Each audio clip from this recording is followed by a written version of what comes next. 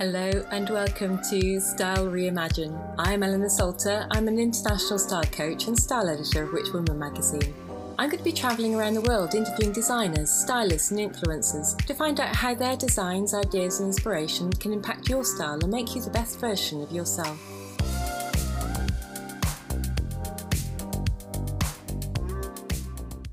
Today I'm a little nearer to home and I've travelled to London to speak to Angela Quaintrell from AQ Market. One of the wonderful things about my chosen career is that I meet some incredible and fascinating people who I'm now honoured to call friends, and Angela is one of them. I love talking to her about her long career in fashion and the people she's met and, more importantly, mentored in their careers. One of these is Lee McQueen, better known to us as Alexander McQueen, whose life ended far too soon. Angela has studios in London and Paris where she mentors emerging designers and introduces them to the buyers and the public. She lectures at many of the top fashion schools in the UK, speaks German and French, and is an absolute fount of knowledge in the fashion world. I'm sure you'll find her as fascinating as I do, so let's dive in. Angela, thank you so much for joining us today and giving us your time. Pleasure. We've met a couple of times and had lots of lovely conversations, and I'm always totally inspired by what you say, by your background. Perhaps you could just give our listeners just a brief account of how you got here, what you do, and your history. I always say I was born on the shop floor. I've got a very weird background, but both my parents were in the fashion business. And at the age of 11, I was selling in my father's what he called a molly sale, which was a sample sale. I don't quite know why he called it molly, but he did. And that started, I think, my love of selling. I think that's why Peter, my husband, lets me carry on working, because I think I'd be selling to him if I didn't. So it's really in my blood. I started at Debenham Freebody, which is unfortunately no longer, the building's still there, but it's no longer is a retail store.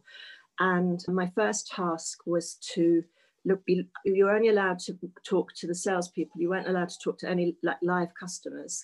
So I was set with Miss Mannering, and I spent most of my time in the knitwear department with her, because the lenses were always falling out of her glasses and all of the knitwear was put into cellophane bags. And I spent the time searching through the bags to find where her lenses had gone to. Funny story, actually it happened last week. I think you have seen the collection, Eleanor, the Anthony Shepherd. One of my designers is an investor, and he had fallen in love with Anthony's suits, and I don't think he'd never had like a Savile Row suit, and Anthony's trained in Savile Row. So the woman he's investing in decided that she'd buy him the jacket for his 50th birthday as a surprise.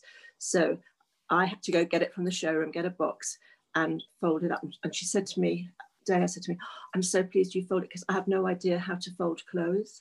And doing a pop-up shop in July. She's a sustainable one. I don't think her collection was there. It was just the leather pieces there when you were, but you'll see them this week. It's beautiful. And she thinks she's going to be a star, actually. So she said, "Oh, I've never folded things. I don't know how to fold."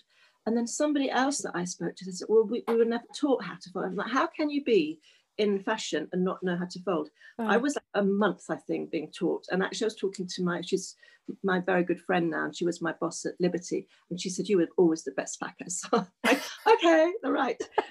So I stayed there. It was a very good training, and the most fun part was there was a Godiva chocolate corner at the front door, and we were called the contingency staff. I'm not quite sure why. And at lunchtime we had to take charge of the Godiva store. So you can imagine we never stopped stuffing our faces with Godiva chocolates. My idea of heaven. Yeah, I know. I couldn't do it now, but I did it then. From there, I've had amazing opportunities and worked for amazing people. So my next job was at Aquascutum, and I had a boss there called Avis Garnier. And to kind of paint a picture of her, she had long hair, which she always wore up in the week, but on a Saturday she'd wear it down in a ponytail. So she was that kind of a woman, but she was fantastic. And we had the shop front, the women's floor, and one of the buyers used to sit at the front, and then all of us sales staff used to be behind waiting for our turn. We were inspected before the store opened. Our hands were looked at, our nails were looked at, our shoes were looked at, was our hair right? And then we queued up, and Avis Garnier always used to say, if you want something expensive, if you want to buy Cuna coat, go to Angela. If you want something inexpensive, don't bother. She's not good at that. Yeah. So, and then the other thing it taught me, and again, this happened it was really weird, happened the other day, is I will never, ever, ever stand with my arms folded, because she used to, if you did, she used to come along and really hit you hard under your elbows so that your arms flew out. Wow. And she said, because it means that you are not confident, you're covering yourself up. And one of my designers last week actually had been photographed, and they said, oh, why don't you you fold your arms? And I had to say, I couldn't keep quiet. So so she wasn't there with her arms folded. So she taught me that, and she was really, really good to me. I mean, she was strict. She was very, very strict, but she was good. From there, I went to Harvey Nichols, and Harvey Nichols was when it was still kind of an old grandma shop, and there a fantastic man called Bill Loudon took it over, and I was sales manager on the women's floor for, I think, probably 4 or 5 years. I was at Aquascutum 9 years, and I was at Debenhams, I think, about 4. So when I went to Harvey Nichols, I was sales manager, and then Bill Loudon called me in one day and said, I'm going to make you a buyer. And I'm like, oh, great. This is my first kind of, buyership. And he said, children's wear. And I'm like, children's wear? Yeah. I know nothing about children's wear. I don't have children, and I know nothing about it. He said, that's where I'm taking you. So what he did was make me to speak to all the designers we carried in women's wear to do scaled down versions. So we had like the Kritzes, we had Cacharel, we had Juliette Dunn, we had Jean Muir, and it worked fantastically. I mean, on a Saturday, I'd be on the shop floor, and the men, the divorced men with their children in tow would just come in, and just spend money. I could easily on a Saturday in those days, which is a long time ago, I could take like 20, 30 grand in that children's wear. Wow. So yeah, that taught me that. And he was again very strict. I'll never forget, I had a stock room at the back of the store, and somebody had put a handwritten sign in that stock room. It's not that customers would ever have gone near it. He came up to me with this sign, cardboard sign, handwritten, tore it up in front of me and said, we don't do that, do we? And that was, he set the pace there on the stage. And that was really taught me, and all of my designers would say, let Angela do the merchandising because she's fantastic. And my boss used to always say, she'll do it 3 times and then she's happy. So it taught me that. It taught me you have to have the same hangers. It taught me your hangers have to be certain, a thumb apart. We used to have to measure it with our thumb, that they were apart that much. But it taught us such a lot. From there, he went to Fortnum Masons and took me to Fortnum Masons, which I hated. I have to say, I think it's the only job that I hated. I mean, there were knives like ready to stab you. They just didn't trust anybody, the other buyers. They didn't want you in there. And I didn't like it there a bit. But from there was someone in there, Graham Fraser, who you may have remembered. He was Workers for Freedom. He was merchandise manager then. He went to Liberty's, and he decided that he would take me to Liberty's. So when I arrived, my in big writing I put here, like when I arrived at Liberty, because I felt that is what happened. It completely changed my way of thinking, my way of being in a way. So we started off by, it was very classic Liberty at those days. Like the most modern thing we would have had is Stephen Marks. That was before like Nicole Farey. Nicole Farey started just about when I did. So we decided we were going to change that shop floor. And luckily I had people like Graham and then Tom Logan who supported me. So when I was trying to get a brand, they would help me get that. And that's when I started my love of like emerging designers. Right. So we brought in the British. So they were mostly unknowns or had just started. So I brought in John Galliano. And my story about John is that I was in Paris, I suppose about 3 years ago, and suddenly he's shouting, Angela, Angela, Angela, for me. He's sitting at the cafe with his little dog Gypsy. And we started chatting, and I said, do you remember you came into the store one Saturday and you put a pair of blue Gino Watanabe trousers on and ran out the store? And he said, oh yeah, I do remember that. So that's my Galliano story. Then we brought in Antonia Berardi, Betty Jackson, Body Map, Piss Beyond, and my claim to fame seems to be, especially nowadays, it's really weird now, much more than when he died, is Lee McQueen, because I was the first to buy Lee McQueen in the UK. He used to wander around in Liberty, and of course it's still there, the atrium. He used to wander around there with his mother and say, I'm going to be in here one day. And true enough, he was. And he called me his second mother. And he and I might get emotional. He committed suicide on my birthday. And we were very, very close. We started with terrible rows because we didn't pay him like straight the minute he delivered. But we ended up good friends. And I have to say, this is what I always say to the designers, that I think all of those people think that Lee's success was his huge big pieces in the show, which of course they were a success and they brought the press, and they were about 3,000 or 4,000 then. But what really took the money is that his tailoring. Stop it, Lily. If you put a jacket, a pair of trousers, a skirt on a woman, they buy it because it fitted like a glove. He was amazing. So whereas I'd buy probably 2 of those expensive dresses, I'd buy like 12 of each of those jackets and all of the other pieces. And when I've been doing quite a lot of lecturing during the lockdown, I mean, I've done the Condé Nast lecture, I've done Trampery, I've done Leeds University, I've done the Regent's University, Leeds, somewhere else, I can't think where. Yeah, and they've all been really interested in that fact. And it really is, it is a fact. And I know that in menswear, in Harvey Nichols, they've never had a designer that the suits have sold so well as Lee's did. So that was him. And he has a place in my heart, and he always will. And I hope I have a place in his heart. Yeah. Yeah. After that, we brought the Japanese in, which is probably, I think the Japanese and the Belgians are seriously my favorite. We brought the Japanese, so we brought Issey Miyake in. And every time I saw Issey, I used to go bright red. And the funny story with that, and I don't know if any of you've heard of Richard Stewart Liberty, who was the son of the Liberty owner. He was in the business for quite a long time. So we wanted Permanente, which was the very expensive part of Issey as well as the other part. So we had to go to Tokyo. So he came with me. We had this huge round table with all these Japanese men, and you know how friendly they can be, not. And we started talking about, like Permanente. So Richard, he's a very big guy, suddenly got a red spotted handkerchief out of his pocket and tied it on his head and said, over to you, Angela. So I had to do all the negotiations. Thank goodness we got it. But that was an experience, a real experience. But it sold very well. Issey Miyake we sold a lot of Issey Miyake. But we also brought in Yohji Yamamoto, which sold well to a certain customer. We brought in Juno Watanabe, which was our press pieces. I was always getting told off for buying it, but it brought us a lot of press. And the buys were small, but it's just to give us that edge. Yeah. And that's what I was trying to do. I do the plans for my designers now, and that we work out what the pieces that are really going to take your money are, what your cash cow is going to be, as well as what the press are going to love, and it's going to give you your name. Yeah, so that was that. Then my next find was, who is one of my favourites as well and still is, was Dries Van Noten. So we brought in the Belgians. I saw him in London. He was when they did the exhibitions at Olympia, and there was the Belgian 6 there. So I bought him. I bought De Moormeester and Margiela that I loved, and Bickenberg. But I had to go to Dries's house in Amsterdam to buy the collection, and he took he took the most money on that fashion floor. And I understand he still does, which is great. He's never changed.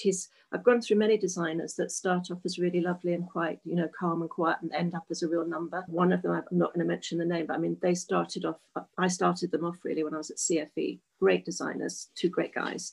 And they just got so big for their boots, and that they finished now because they wouldn't listen, and things like they didn't watch what they were doing in their factory, that it wasn't properly done. And so, yeah, but he's never, I have to say, he's never, ever changed. So then I started going into the colleges and universities and doing like critiques, firstly at Royal College of Art, then at St Martin's, so in different places, and bringing some. So we had somebody like Francine Seward, who I'm still in touch with now. We did a competition for Liberty Print and she won it. So we sold it in the store and it sold really well. So we did things like that. Then I joined Colin McDowell on Fashion Fringe, which was this competition. It was a yearly competition. It was fantastic. It's a shame that it finished. It went for 10 years. And his dream was that a window cleaner was going to win it. But of course, it never happened. It was always like somebody who was studying fashion. But it really was like, this time, Angela, come on, this time. Like, we can only choose, what we can choose. I know he's Marmite, but I absolutely adore him, and he's in his 80s now, and I still keep tabs on him. And we used to, once they had the finalists for Fashion Fringe, they used to go into the Mare Street part of London College of Fashion, and I was in there once a week, and he'd come in once a month. And I had to go around after he'd been like mopping the tears of the designers, saying, he didn't know, he told me it was awful. And so, but I'm sure he taught them an awful lot. And Erdem was one of the first winners of that competition. And we had Theodore Goland, and it was a great thing, but it didn't. Richard Nicol was one as well. So is this how you find your designers now? I know you've said to me before that you only work with people you like, but do you find your designers from the colleges, or how do they come to you? Now I'm finding it harder, and now I'm starting lecturing again, because when I was at CFE as a consultant for 18 years. I mean, it's finished now, so it finished for consultants 2 years ago. So I used to do lectures 2 or 3 times a year to people. It could be startups, it could be somebody that was, already in the business and was trying to relaunch. And I used to get a lot of people coming from that. Right. And because they were out of the university, they weren't still in there. It was, they were ready to come to somebody like me as a consultant. And what I'm doing now, they're still at the university. But I'm amazed that this season, I've already picked up 2 new designers. And there's one interesting one, which I really want him to come on board, and I hope he's going to. It's called Bare Essentials. Right. And he has done the watches that are wooden. The actual body of the watch is wooden, and then it has the strap that's in the fabric. And he's also started, which I think has been very successful, doing it with glasses and sunglasses. So doing the wooden sustainable frames, and that's So, but I know that one of the questions was that how I select them, and I select by I'm quite in favour of like the first time you see them and meet them. So I select them really by personality. They have to have passion. If I have somebody sitting there who doesn't really know what they want or what they're doing, then I don't take them, because it's a tough business. It's getting tougher. So I always call them, like, they have to be a bulldog, really. I call them that. Remember when I first had Shelley Fox, and she came to me she was still at St. Martin's, actually, I think, when she came to me, and we did a press thing, and she stood there the whole day. She never moved. And I said, Shelley, why don't you go have something to eat? Why don't you go have a coffee? No, I'm not leaving here till you leave.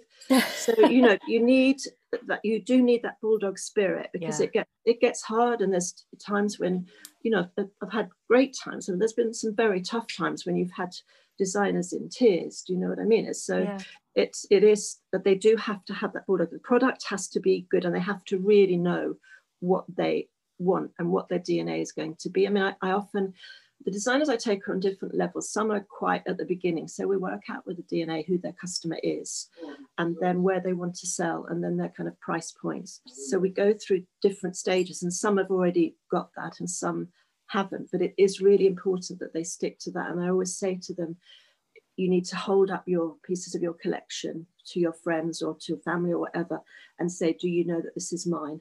And I call it having their signature, not a signature that's signed, but a signature that shows it's their product. That's interesting. Especially for Americans, because the Americans, they start off, looking, the first collection, they probably will still sit on the fence then. And then the next time, if they see it again and they can see that thread going through, then, then they'll probably take it, but it does need to have that longevity. That's really interesting. And you have your studio in London, and you also have a studio in Paris. So yes, do you have the same designers in each studio, or do you have a different criteria for each country? No, I have mostly the same. Mostly all of the London ones come. There are some that just do Paris. They're more of like this time. I've got actually, I think she's going to be really good. I think she might even come into London as well. She's Austrian, and she does the most beautiful prints and in kimonos, and her name's Mia.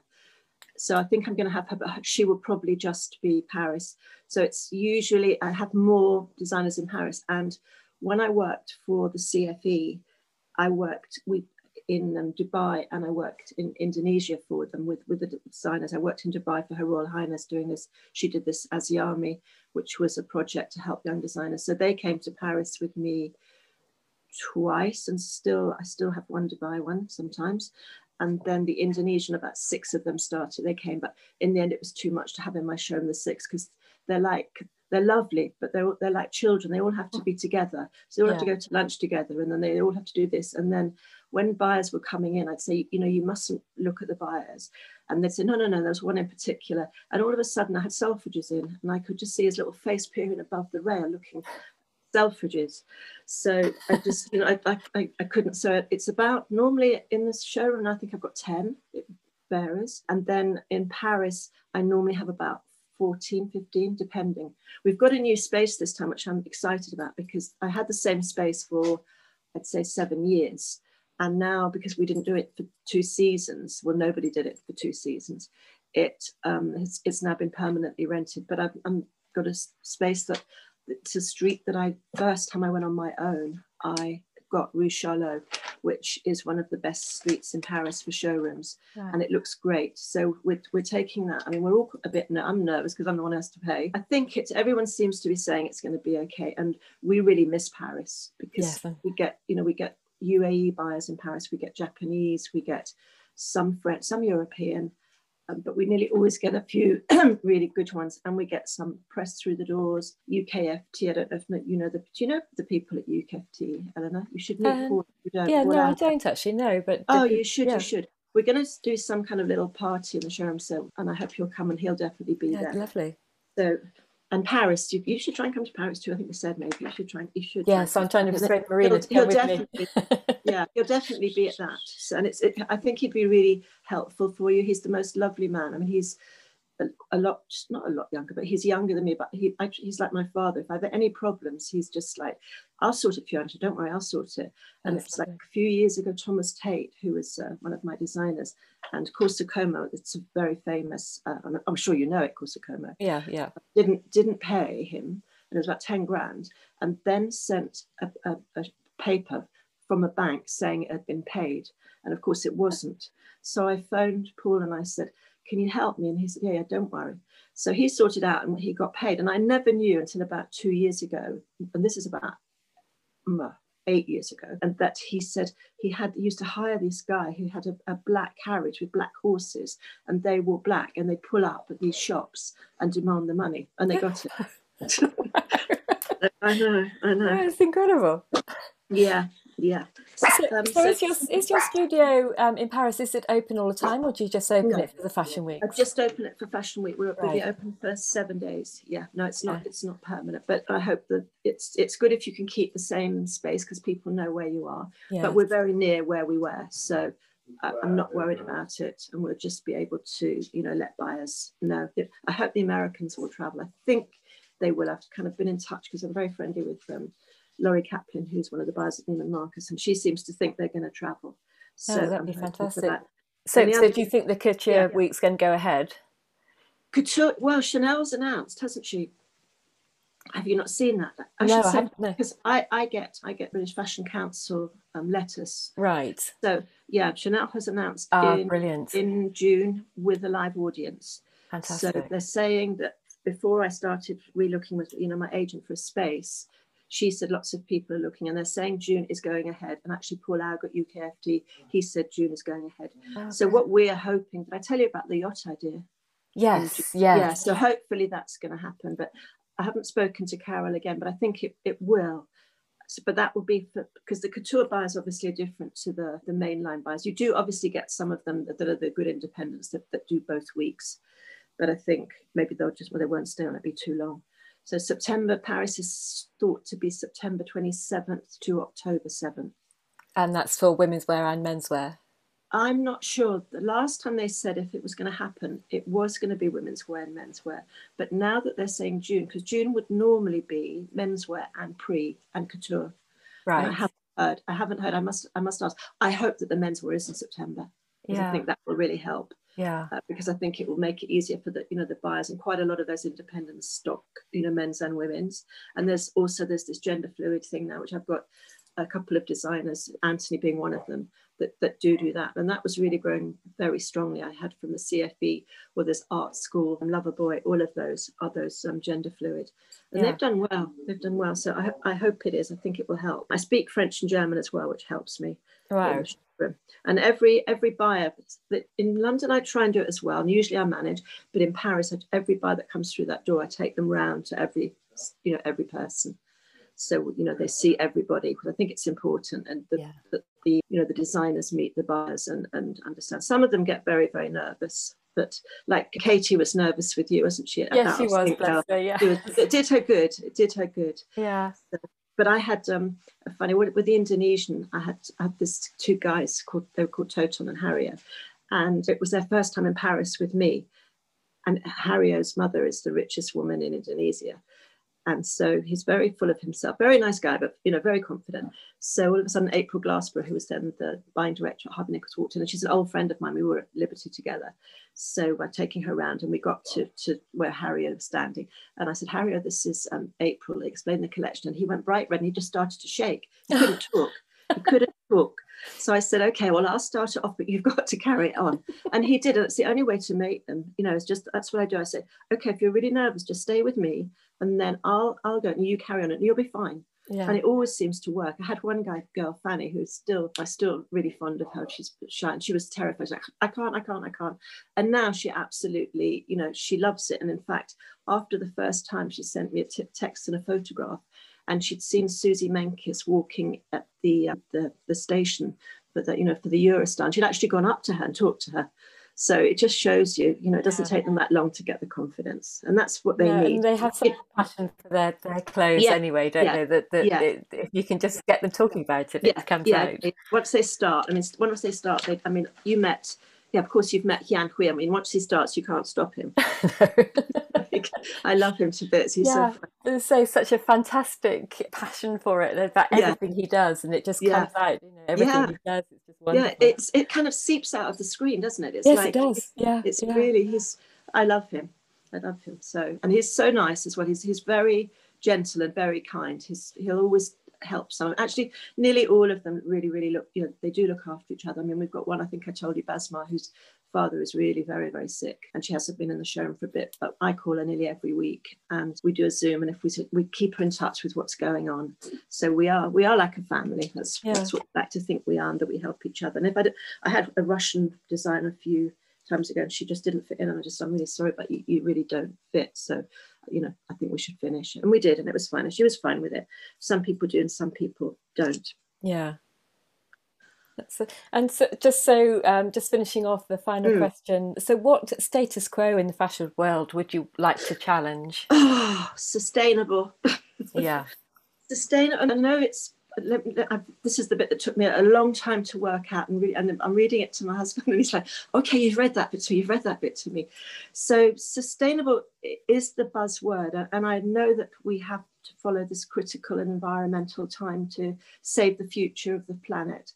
But the thing that annoys me hugely is every time I do a lecture, and this has been going on for probably 4 years, 5 years, and even now with new designers, they say, oh, I'm sustainable. And I'm like, you're totally sustainable. Yes, totally. I said, you've got a certificate. I've got a certificate for this or for that. And what buttons do you use? And how do you get your product from wherever it is to come here? And I say, you're not totally sustainable, and you can get yourself in a lot of trouble. But they still waffle about it and try to make out they are, when they're not. The only one I've had one that was was the Swedish guy, and he worked for 4 years on it. And now I've got Aqua and Rock, who's actually up. She's shortlisted for the Draper's Sustainable Award, and I think she'll win it actually. And you'll see, you won't see her because she lives in St Andrews, but she is very, very good, and the clothes are good as well. So that's one thing. And I know that customers want to understand the journey of what they are buying, and the story that really made it clear to me, because like I mentored Ada Zanderton, which was one of the first sustainables I ever heard of. Oh, and I worked with Ursula as well years ago. And I was like, that's when I was buying. And I was like, you know, sustainable doesn't matter to me. If I want the product and I like the product, I'll buy it. And so will the end customer. And I was just like, sustainable is not. And it's only quite recently I've really kind of started to appreciate it and know, I don't think it actually makes the sale, but I think it tells the story. Yeah. And certainly when if I've got sustainable, I put in my subject heading on my email. It's all about sustainability. And people did answer it, and Matches did answer it, and so did Fenwick, and they bought the brand. So, but what the Matches buyer said to me is, we are very aware that whether a buyer, man or woman, is standing in our store trying on something, or have gone home and are looking in the mirror and thinking, oh, do I like this? They want to know where it's come from. Yeah. But my other concern is I'm concerned that some designers are so concentrating on the sustainability that they're losing their creativity, their uniqueness, not concentrating enough on the quality, just to give the end customer the joy and experience of making the selection and their purchase. The textile designers, I think, have really stepped up, because the criticism a lot was that their fabrics were so boring. Now they're not. I mean, Anthony Shepherd, he brought some samples for Pete. He's going to make Pete's a jacket, and they're from English manufacturers, beautiful, from Skibal and another English one, I forget the name. But the fabrics are absolutely beautiful and they are sustainable. But I just think I'm worrying that the designers, they're concentrating too much on the sustainable, not enough on the manufacture, not enough on the product to give it that specialness. And that's the thing that's really got to be got over, isn't it? Because you tend to think about sustainable as being, I don't know, to have a really stupid thing, say it's hemp and it's all dowdy and a bit sort of arty-farty. But as you say, if you've got a beautiful product that is going to last and last and last and last for years and years and years, then that is almost as sustainable as something that as I say, it has got the circular part of it. Yes. Yeah. Do you agree with what I've said? Because I read it's quite. I know I do. It's quite out there, but I thought I've got to say it because I really do feel it. No, I do agree, and I think with a lot of things like politics and all sorts, it has to go so far the other way before it sort of goes back into the middle again, doesn't it? And you get that balance between the two. Yeah, because I think now it has gone, it's really like, it's so strong, isn't it? And everybody's talking about it. But actually, Ivana said, I'm over that sustainable word. She has enough. I mean, she'll do what she wants to do. And she's I love her to bits. She's such a character. But yeah, she's like, oh, when I said, are you sustainable? Because I'm trying to, you spoke to Angela, didn't you? But Bicester. And I'm trying we might get a pop-up shop on sustainability at Bicester. Oh, okay. Yeah, and I said to her, do you want to be in it? And she was like, no, I'm over sustainable. So, but as you say, it's so much is about the quality of a product, isn't it? There's no point in having something sustainable if it's going to fall to pieces within a couple of weeks, or you're not going to wear it because it just goes out of, it's not classical enough to keep going. There's definitely a balance to be made. Thank you so much for talking to us. As ever, I could just sit and listen to you for hours and hours and hours. I think it's just so fascinating. So thank you so much for your time. Thank you. Thank you. You are listening to Your Style Imagined by Rich Woman Magazine with Eleanor Salter and our guest Angela Quentrell from AQ Market, who has shared with us the insights into her long career and her passion for mentoring emerging designers. Please remember to share and to come back for more amazing stylish encounters from the world of couture, style, fashion and beauty. And join me on my journey around the world visiting designers, manufacturers and trendsetters to help you reimagine your style.